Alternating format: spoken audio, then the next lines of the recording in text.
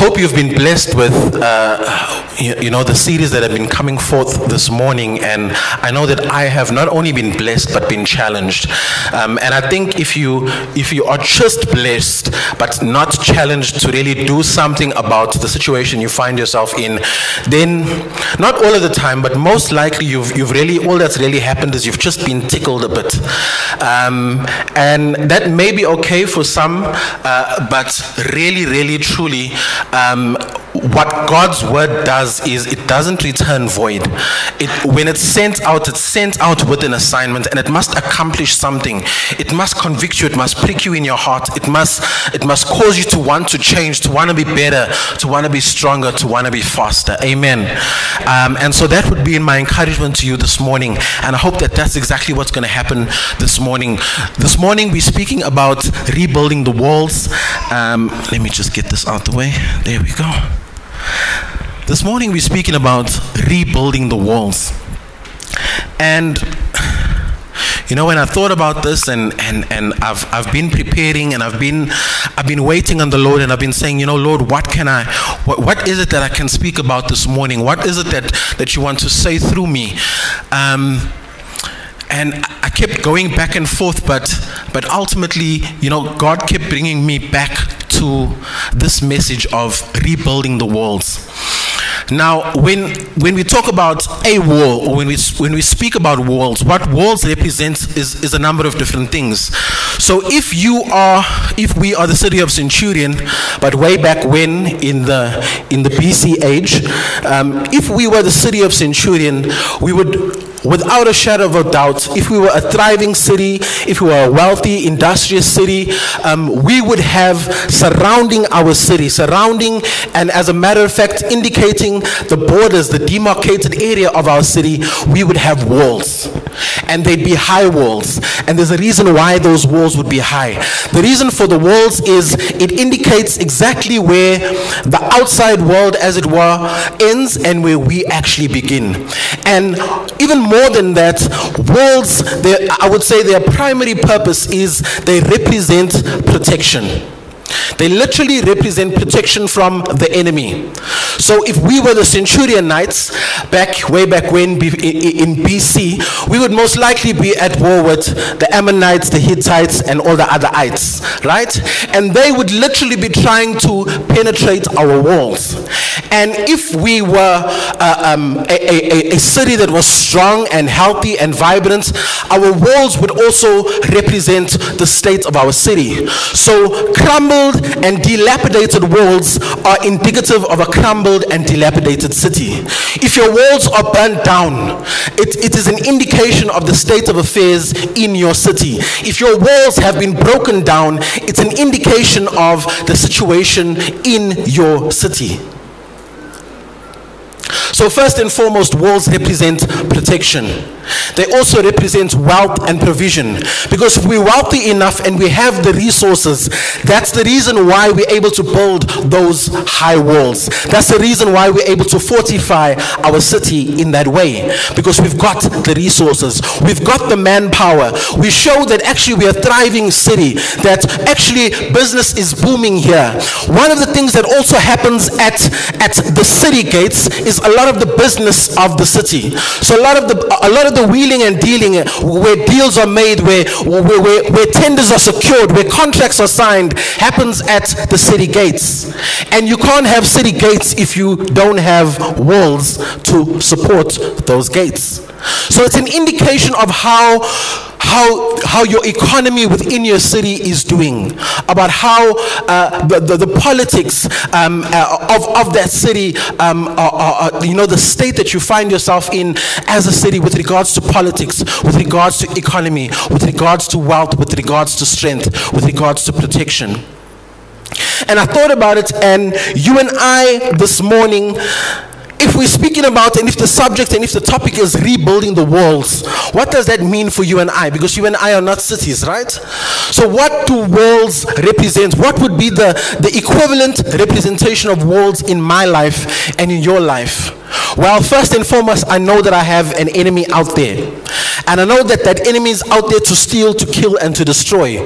And he's looking to steal, to kill, and to destroy from me. So walls, first and foremost, with me as well, would represent spiritual protection against the enemy. So I'm thinking of things like the blood of Jesus that has never ever lost its power and never ever will lose its power. I'm thinking about things like a wall where I know that I am abiding in him. I know that I am connected to the vine. I'm thinking of the wall of his word that literally is a hedge around me. That as I speak and confess his word, I speak those things which are not as though they are. And literally the wall of his word is like a shield in front of me. I think of things like praise and of worship and of prayer. When I think of my walls, the walls that I need to keep built up or make sure that the enemy does not break those walls down, those are the walls that I think about. Building a wall is challenging enough of a task on its own. So just building a wall from scratch, that's enough of a challenge all on its own. But rebuilding a wall is even more challenging, as it involves you first having to negotiate the existing rubble from the wall that used to be, the wall that once existed. So before you can even begin to construct or reconstruct the wall, you first have to deal with the rubble, the broken bricks, the dust, the cement, the aftermath of the world that once was. I'm saying this for a reason. I'm saying this because it may just be by the end of this message that you actually realize that one of the other walls that we speak about is walls of relationship.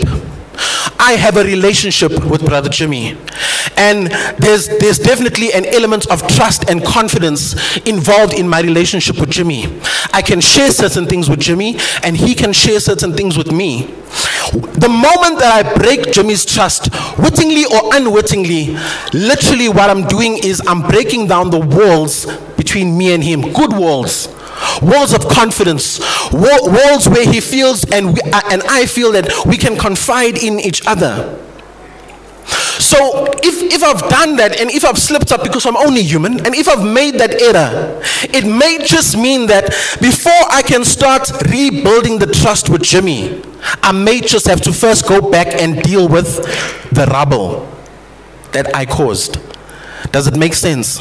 So it's not just going to be a matter of, hey Jimmy, let's go grab a coffee, let's kick off where we left off, brother, me and you, man, you, all the way. It's not going to be that.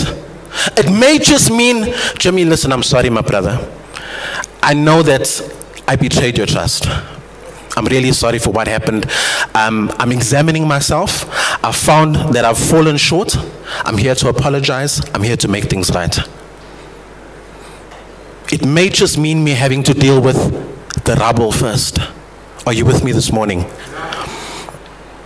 So in our relationships with each other, rebuilding the walls always involves us first negotiating the rubble of the past in order for us to move forward in Christ and in unity, which demands a certain level of maturity, a certain level of humility and forgiveness in most, if not all, instances.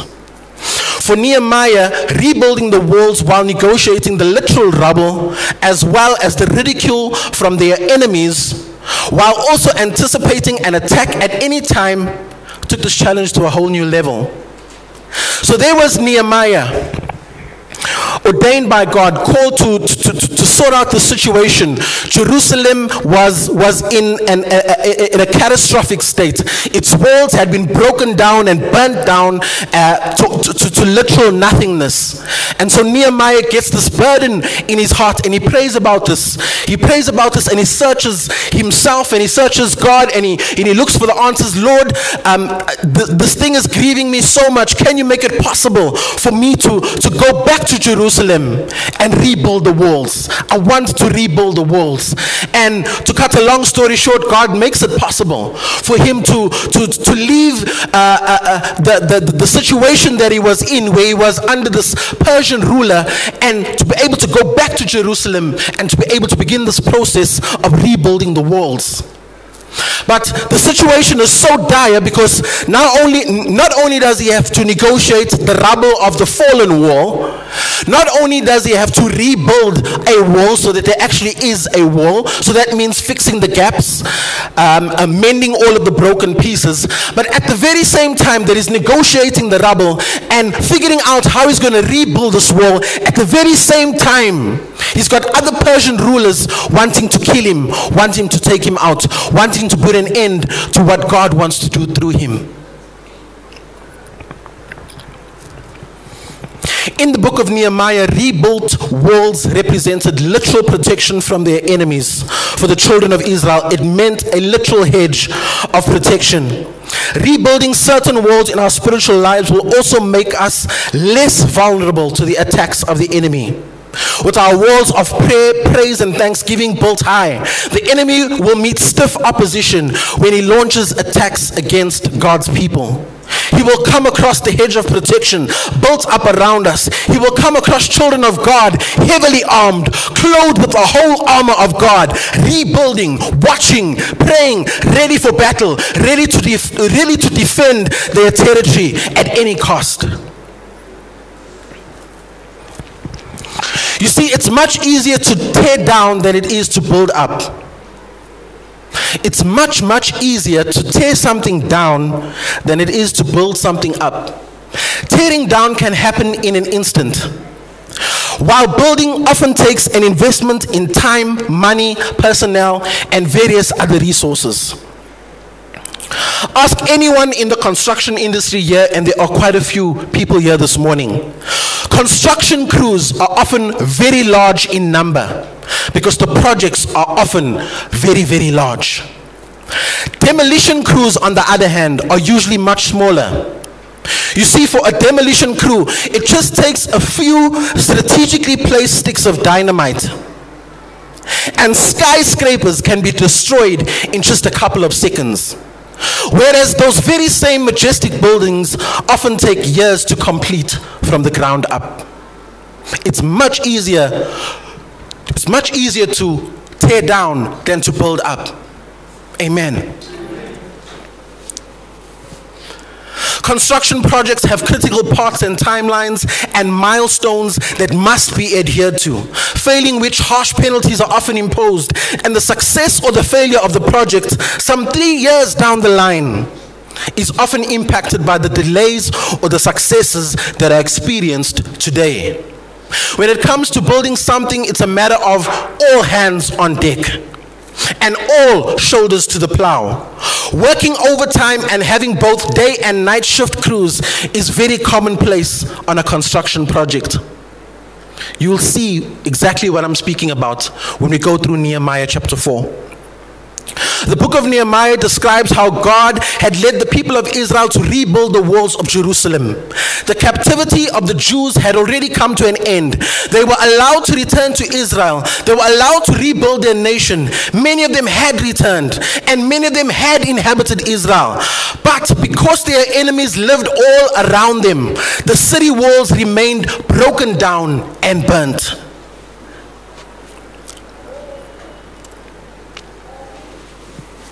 Let's go there. Nehemiah chapter 4. Reading from the Amplified Bible. But when, I won't say his name, San something, heard that we were rebuilding the wall, he became furious, completely enraged, and he ridiculed the Jews. He became furious, completely enraged, and he ridiculed the Jews. Now, the fact that Nehemiah knew that they were being ridiculed tells me that they had heard the ridicules being leveled at them. They were fully aware. Matthew chapter 5 and verse 10 says, "Blessed are those who are persecuted for righteousness' sake." 2 Timothy chapter 3 and verse 12, Paul says, "All who live godly in Christ Jesus shall suffer persecution."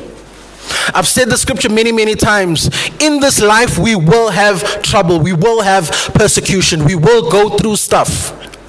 But we are encouraged to be of good cheer. Why? Because Jesus Christ has overcome the world. But nevertheless, I'm here to tell you this morning that in the process of rebuilding the walls, whether we like it or whether we lump it, there is going to be persecution. Let's continue to verse 2. What are these feeble Jews doing? This is the Persian speaking. What are these feeble Jews doing? Can they restore it for themselves?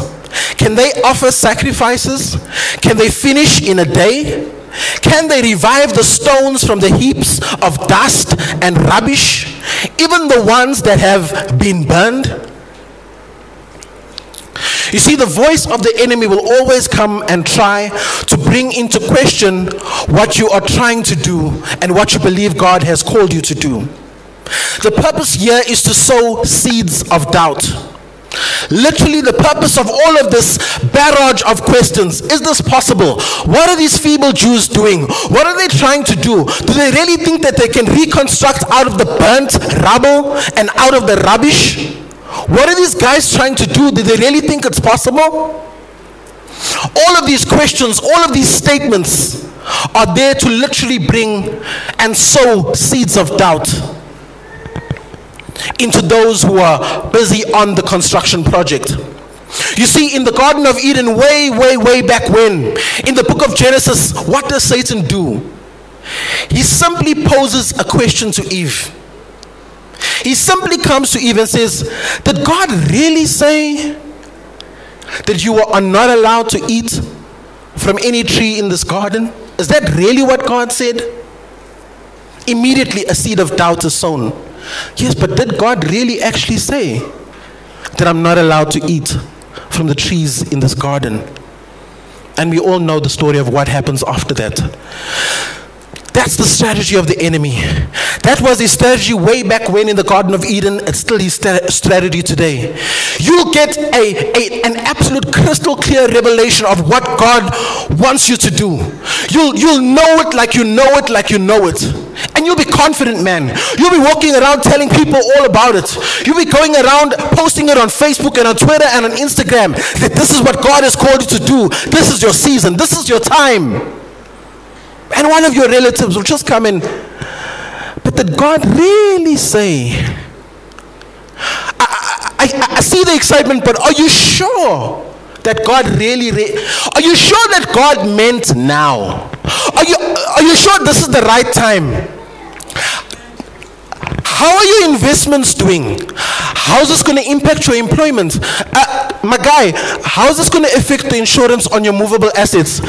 Listen, my guy, great, nah? But just have you thought about, are you sure that God really said? And so there you are, suddenly. Yeah, I know that. Well, I think I know that, but okay, but no, but yeah, so did he, eh? Did God really say? Verse 3. Now Tobiah the Ammonite, I told you all of these guys end with some sort of it. Now Tobiah the Ammonite was beside him, and he also said, even what they are building, if a fox should get up on it, he would break down their stone wall.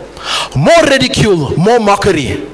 Literally what this guy is saying is, listen man, don't even worry about these guys. Whatever they're building, even whatever it is they're trying to do there, even if we put a fox on that wall, even something as light as a fox, even if we put a fox on that wall, whatever these guys are trying to do, it's going to come crumbling down. So don't even, that's how bad things are. Don't even worry about this little construction project yet. Don't even worry about it. It's not going to last. It's not going to last. More ridicule, more mockery. Maybe you've been there. Maybe you've experienced that. Maybe you've been given a word from God. And there you are without the resources, without the finances, but you know what God told you. And so you start sharing your vision. You start sharing with people, listen man, I really believe that this is what God is calling me to. And even the people you're sharing it with, hopefully not fellow brothers and sisters in Christ, but maybe even on one or two occasions, some of your brothers and sisters in Christ are like, hey, this guy, hey, Yeah, nah. No, let him build his small and yana thing there. It's fine. It's fine. Let him build his little thing there. Guys. Even if we put one stone there, the whole thing's just gonna come tumbling down. I hope that's not anybody here saying that about someone else's vision. Amen. 1 Peter chapter 5 and verse 8. Be sober-minded. Be watchful. Your adversary, the devil, prowls around like a roaring lion, seeking someone to devour. In the Amplified, be sober, well-balanced, and self-disciplined. Be alert and cautious at all times. That enemy of yours, the devil, prowls around like a roaring lion, fiercely hungry, seeking someone to devour. When I read this passage of scripture, what I literally picture is these Hittites, Ammonites, and otherites literally like roaring lions. This war will never last. These guys don't know what they're doing. It'll never be strong enough. What do they think they're doing? Don't they know we've burnt these walls down? Like roaring lions seeking whom they may devour. And you know what causes them to devour you? Not the fact that they have razor sharp teeth. No. What causes them to devour you is the minute you start to associate yourself with the spirit of fear. The minute you allow fear to grip you, the second you allow fear to take over you, you're now operating in a sphere and an atmosphere of, which is the opposites of faith, and that's fear. Whereas you were pumped up and psyched up and hyped up and God is doing this thing, now let's go. Now all of a sudden fear takes over. Did the lion bite you? No, he didn't. Did he even lick you? No, he didn't. What did he do? All he did was maybe it's not my time, because the lion said roar. By the way, guys, my son loves this. So if you talk to him one day, just say to him, the lion goes, and he'll tell you. The cow goes moo. He loves, you can anything, any animal you can think of. He knows them all. He knows how to say hippopotamus. I'm pretty sure I was in high school before I knew how to say hippopotamus. Prior to high school, it was hippo. He says hippopotamus. Anyway, advanced kids. So did your enemies actually bite you? No. Did they actually physically do anything to you? No. But already you're cowering in fear. Why? Because you've believed the lies. You've made peace with the lies. The lies that have been sown by the enemy, you've literally appropriated them and said, this must be true. Maybe it's actually not time. Down come the walls. Down come the walls.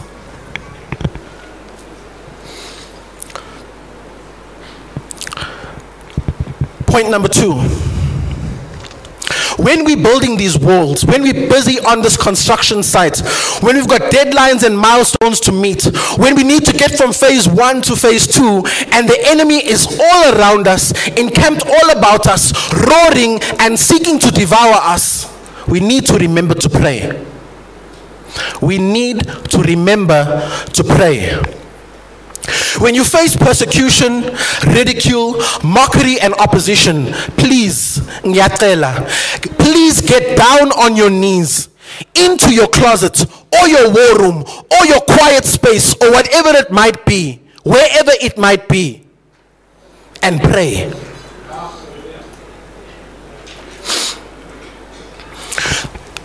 I don't know which Bible you read, but my Bible tells me, and it tells me this in any translation, whatever I loose on earth is loosed in heaven. Whatever I bind on earth is bound in heaven. My Bible tells me that if I ask anything in the name of Jesus, it will be done. Now, if I realize that I have this ability to bind and loose things and ask for things and have them be literally translated from the spiritual realm into my reality, why would I not get down on my knees and pray and say, Lord, your word declares. And so, Lord, I come before you in Jesus' mighty name, not in my own strength, not in my own name. Verse 4. I've highlighted what stuck out for me. Verse 4 begins as follows: and Nehemiah prayed. And Nehemiah prayed. You see, Nehemiah knew exactly what his weapons were. And one of his strongest and most readily available weapons was prayer. And he knew that. And so that's why the Bible says, and Nehemiah prayed. Point number 3, we're moving. Be committed to the cause. Be committed to the cause. Verse 6, so we built the wall, and the entire wall was joined together to half of its height. For the people had a heart to work. We built the wall, and the entire wall was joined together up to half of its height. For the people had a heart to work. They were committed to the cause. Our attitudes will determine how effective we are and how much we are able to accomplish. This means that we must be fully committed to doing what God has told us to do.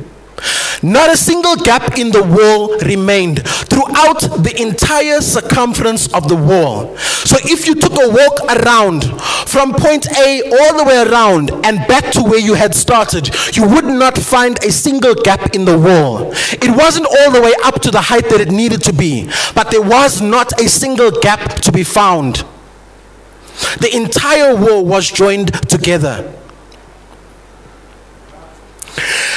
From this point on, the only direction for Nehemiah and his crew was upwards.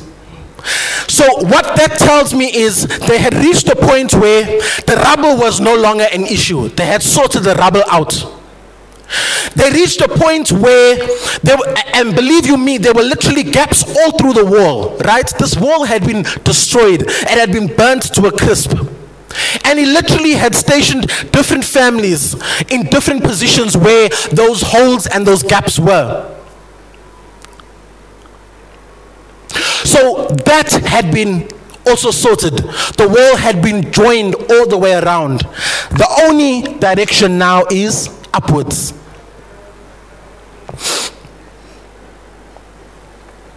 Phase 1 of the construction project was complete. Milestone achieved. Phase 2, let us move from 50% wall height to maximum wall height across the entire wall, and so the work continued.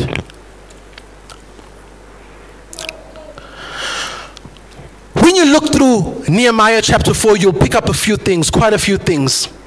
Number 1, they had the desire and the determination to rebuild the wall. It wasn't a case of every now and then Nehemiah had to say, okay, listen guys, so and so and so and so, you're looking a bit low on determination. So and so and so and so, you're looking a bit weary. In fact, the only time you'll see that happening is when words are spoken by the enemy and the leaders of Judah start to actually believe. They start to associate. They start to accept the lies. So they had the desire and the determination to rebuild the wall. They were prepared to make the necessary sacrifices in order to see the task completed. They literally worked in shifts, and when it was not their turn to work, instead of taking a lunch break or having 40 winks, they took up arms and kept watch for signs of any potential enemy attack. They sacrificed their comfort. They stayed overnight instead of going home to sleep in their warm beds. They did not change their clothes except to wash them. They kept their weapons on them at all times, even while building. We need to be committed when it comes to the things we do in the economy of God and for our Lord and Savior. We must have a mind and a heart to work like those who built the wall of Jerusalem. We have to be committed to the cause. Point number 4. work, watch, and pray in unity. Throughout the chapter, there are repeated references to how we built the wall. We built the wall, not Nehemiah by himself. Nehemiah realized and he understood the magnitude of the task. He knew that he couldn't build a wall all by himself. So throughout Nehemiah chapter 4, you'll constantly see references to we built the wall. You see, we need to work together. The tendency is for the many to sit back while the few do the work. It's the same in school, it's the same at home, it's the same at work, and it's the same in church life. You see, we are consumeristic in our nature. We want to be consumers instead of being geared towards serving others and working together towards a common goal. We know the scripture. The scripture says where there's unity, God commands his blessing. And where the blessing of the Lord has been commanded, seemingly impossible tasks like rebuilding the entire city wall suddenly become possible. Why? Because where there's unity, God comes and he commands his blessing. This rebuilding of these city walls is blessed. And because it's blessed, it will succeed. So no matter what the enemy is saying, no matter what the Amorites and the Hittites are saying, no matter what Tobiah is saying, as Lord, I speak, I command my blessing for no other reason but because of the unity that I see amongst the people. Nehemiah chapter 4, reading from verse 7. But when Sanballat, Tobiah, the Arabs, the Ammonites, and the Ashdodites heard that the repair of the walls of Jerusalem went on. In other words, they got the news that, listen guys, in spite of all the negativity that you've been throwing these guys' way, hey, the project is still on the go. It's still happening. The building project still continues. And they heard that the breaches were being closed. They were very angry. They all conspired together to come and fight against Jerusalem and to cause a disturbance in it. The reason why we need to work and watch and pray is during the rebuilding process, when the rebuilding is happening. Again, it's not fantastic news, but I have to alert you to the fact that your enemies are going to collectively come together and conspire on ways to take you down and ways to take you out. That's how significant, that's how important it is, the assignment that God has given you, this rebuilding of the walls. That everybody who really considers themselves to be your enemy, Satan himself will mobilize them into one political party, and their sole agenda will be, how do we take Stuart out? How do we stop this repairing of the wall? How do we stop him from engaging in this rebuilding process? They will come together and have conversations about you.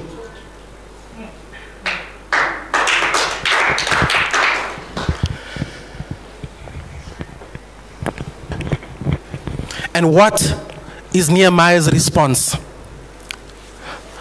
Verse 9, but we prayed to our God. So there they were, Sanballat, Tobiah, the Arabs, the Ammonites, the Ashdodites, colluding, coercing each other, encouraging each other, coming up with schemes and ideas of how we're going to take these guys out. What do Nehemiah and his crew do? But we prayed to our God. This is the reason why I keep saying we need to work and watch and pray in unity. What you'll notice in the earlier reference to Nehemiah praying about it, initially at the beginning it was Nehemiah saying he prays to God. I prayed to God. Me, Stuart, I went to God and I prayed to God about it. What's beautiful about verse 9 is this is another clear indication of the unity that's now come about. Because it's not just Nehemiah any longer travailing and praying. The scripture says, but we prayed to our God. Again, Nehemiah knew what weapon would bring him success. Prayer. Prayer. You know, when we come together on the very last Friday of every month for Ignite, there's a very, very significant reason why we come together corporately. There's a very strong and a powerful reason. You see, there's another dimension of breakthrough that we experience when we come together corporately in prayer. Now, I'm not saying that your prayer is not able to accomplish much. Where 2 or 3 gather together in His name and agree as touching on anything, if they believe, it will be done. But what I'm talking about, and I'm not sure if it was at the previous Ignite or the one before that, but literally what I'm talking about is where we're able to pray corporately for people's seasons to change. So what that literally means is I'm now going through a winter season. And I've been going through this winter season for a very, very, very long time. And even though I'm a child of God, I'm actually downcast within myself because I can't believe how long this winter has been. And we come together corporately, and there's an anointing to break that thing and to turn that season around. From winter into summer, from winter into springtime, from lack into abundance. There's a corporate anointing when we come together as the Church of Jesus Christ corporately to pray. And that's the beauty that I see in verse 9. But we prayed to our God. Nehemiah chapter 4, 7 and verse 9.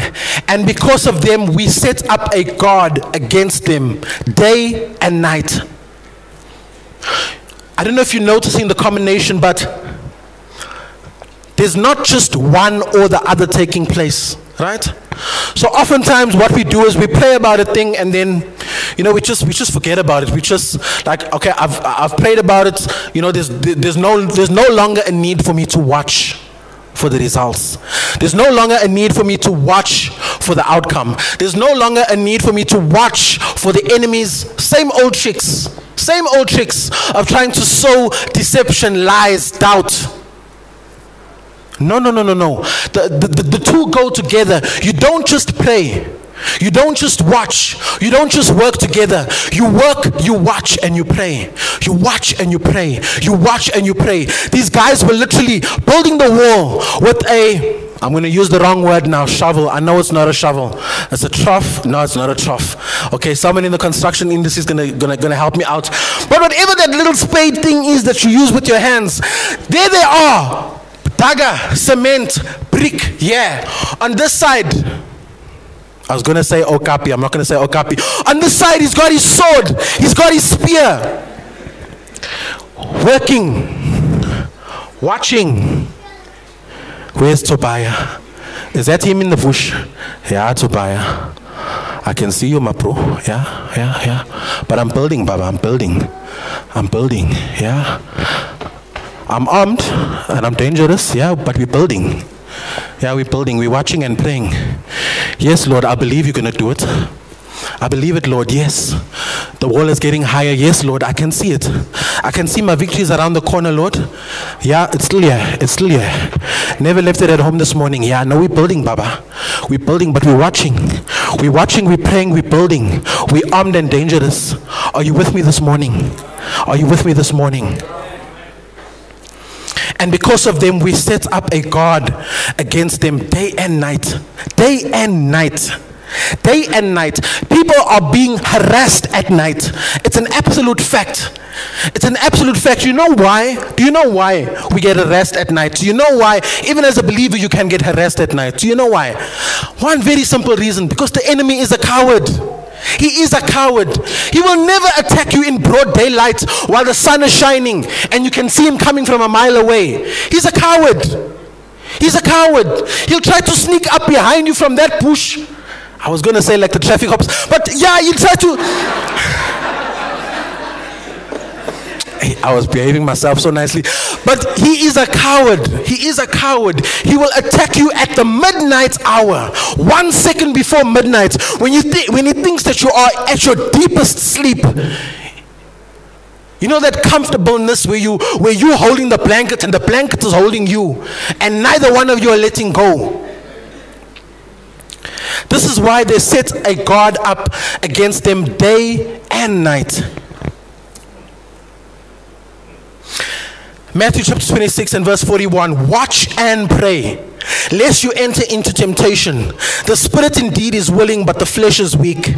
Mark 13:33. Take heed, watch and pray, for you do not know when the time is.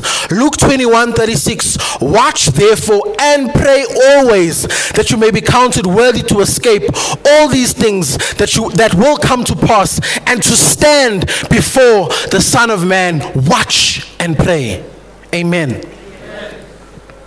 We're moving. Point number 5.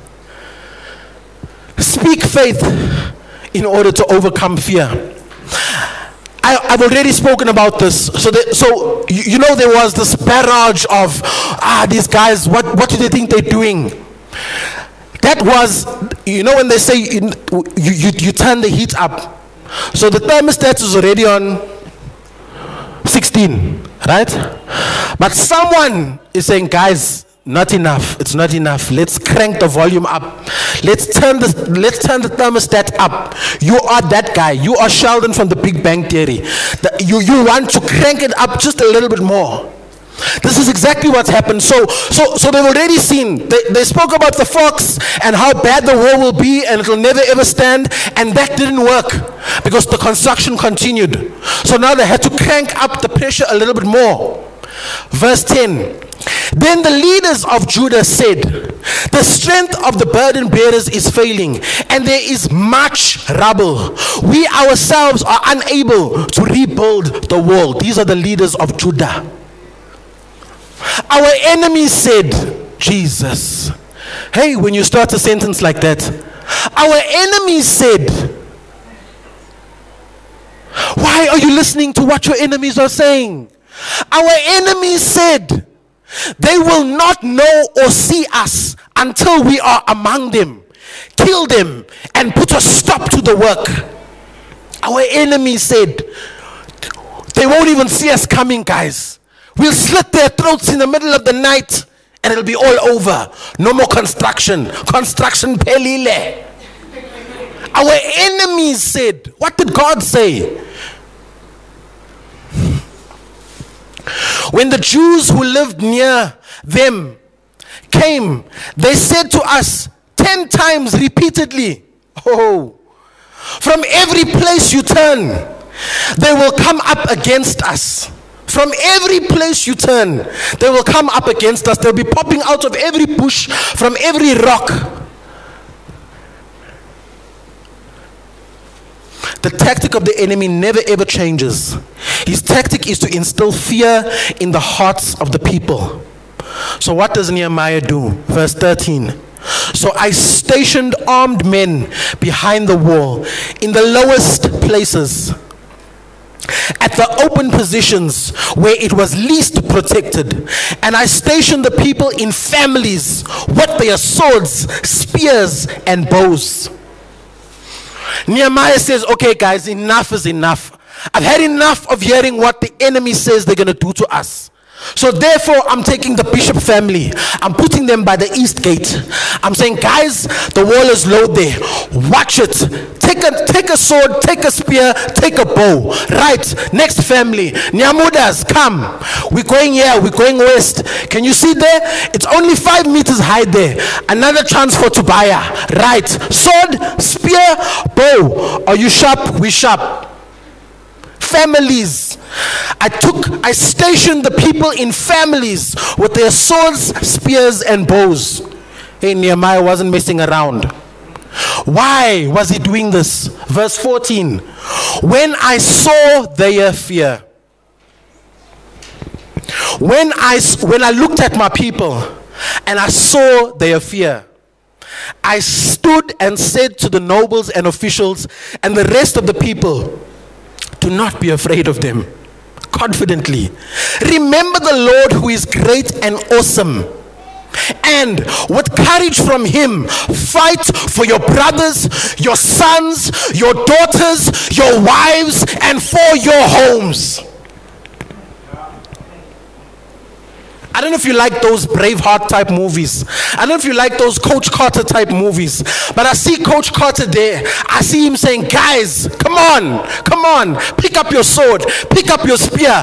We're going in this. We're going to fight for our sons. We're going to fight for our brothers. We're going to fight for our daughters, for our wives, and for our homes. You guys need to watch more movies.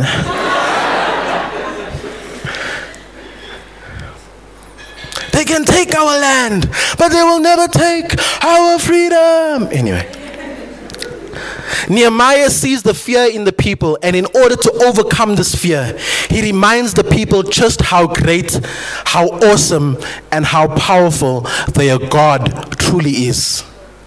You see, when we remember, when we recall how big and how great and how awesome our God is, we realize that we have absolutely no reason to fear man who is only flesh and blood. Amen. You have no reason to fear that colleague of yours at work who keeps harassing you, intimidating you, being a thorn in your flesh. You have no reason to fear them. They themselves are only man. They themselves are only flesh and blood. How great, how big, how awesome is the God that you and I serve. Hallelujah. Point number 6. You have to know who is doing the building. In order for us to make sure that fear doesn't ever overtake us during the construction process. So during the process of rebuilding these walls, we know the enemy comes with his tricks, he comes with his words, he comes with his lies, he comes with his threats. One of the keys to not allowing those lies, those threats to take hold of you is to know and remember who is it that's doing the building.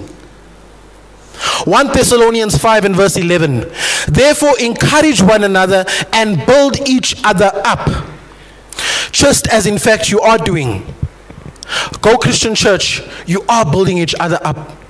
I encourage you to continue to encourage one another and build each other up. Build each other up. You are part of those who are doing the building. 1 Corinthians 14:26. What then shall we say, brothers and sisters, when you come together like now, like this morning on a Sunday? Each of you has a hymn, or like on a Wednesday or on a Thursday at a Go Group meeting. Each of you has a hymn or a word of instruction, a revelation, a tongue, or an interpretation.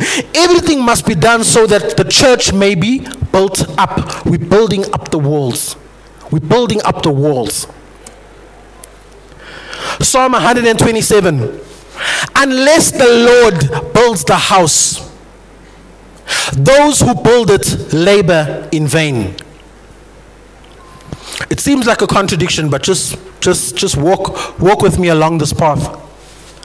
We are building each other up in this most holy faith. I am Jimmy's keeper, whether he likes it or not, whether I keep tramping on his baby toe or not. He's my brother in Christ, and I am part of the building process concerning Jimmy's life and his walk with Christ. I'm involved. I'm connected with Jimmy. We're in this together. But the scripture says, unless the Lord builds the house, they that labor, so me and Jimmy and I, those that labor in vain. So we are building, but unless we're building with God, we're actually building in vain. We're actually laboring in vain. What this tells me is, I can't remove God from the equation. It might sound like an obvious one, but just think about it for a moment. We build, and we're building every single day, whether we realize it or not. And oftentimes, and I'll be the first one to put my hand up, oftentimes, because, there's pressure to earn an income, right? There's pressure to keep putting petrol in your car, right? We're living in this world. We're in this world, but we're not of this world, right? So oftentimes what happens, we're building every single moment of every single day in some way or the other. But often what happens unwittingly is we end up building without God. We end up building our own agenda. We end up building our own plans. We've got our 5-year plan. We've got our 5-year construction plan. And we're building the walls that we have prioritized. So at a certain point, we're building with God. We're laboring. I'm laboring with Jimmy. Both of us are laborers. We're building. But at a certain point, Jimmy continues to build with God. And at a certain point, like Trevor Noah says, everyone's going that way. And then I decide, I'll get you on a double up, but I'm going. And I start building for me. I start building for me. Without God. The scripture says, unless the Lord builds the house, those who build it labor in vain.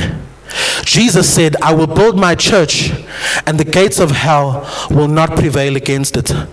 God is building his church, and in the same way that we are co-heirs with Jesus, we are also co-laborers with God in building his kingdom. What does it mean to follow God's architectural design for our lives? Do you know that God has an architectural design for your life? Do you know that? His word says, for I know, God speaking, I know the plans that I have for you. My architectural plans will involve you prospering and no harm coming your way. My plans will give you a hope and a future. I have plans for you. As the architect of your life, I've got approved plans, and I want us, you and I, to build together.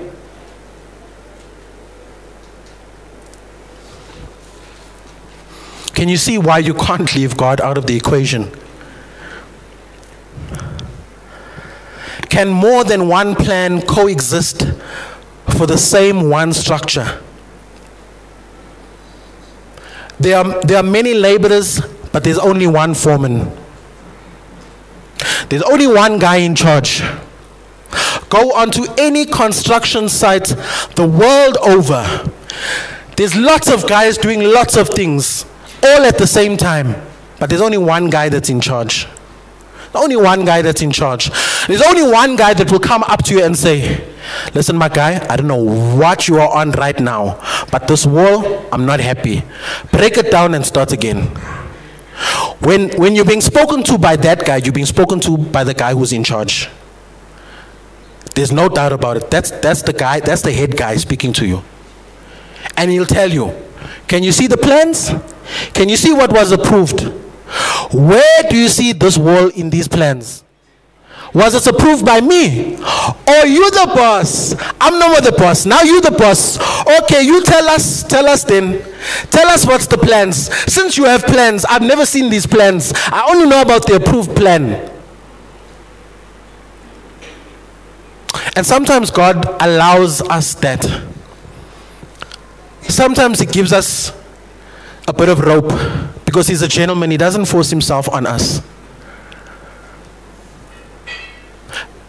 Be careful, take heed that in all our planning, in all our building, in all the things that we do on a daily basis, that we don't forget to build with God and we don't forget to build according to his plan. There are many laborers, but only one foreman.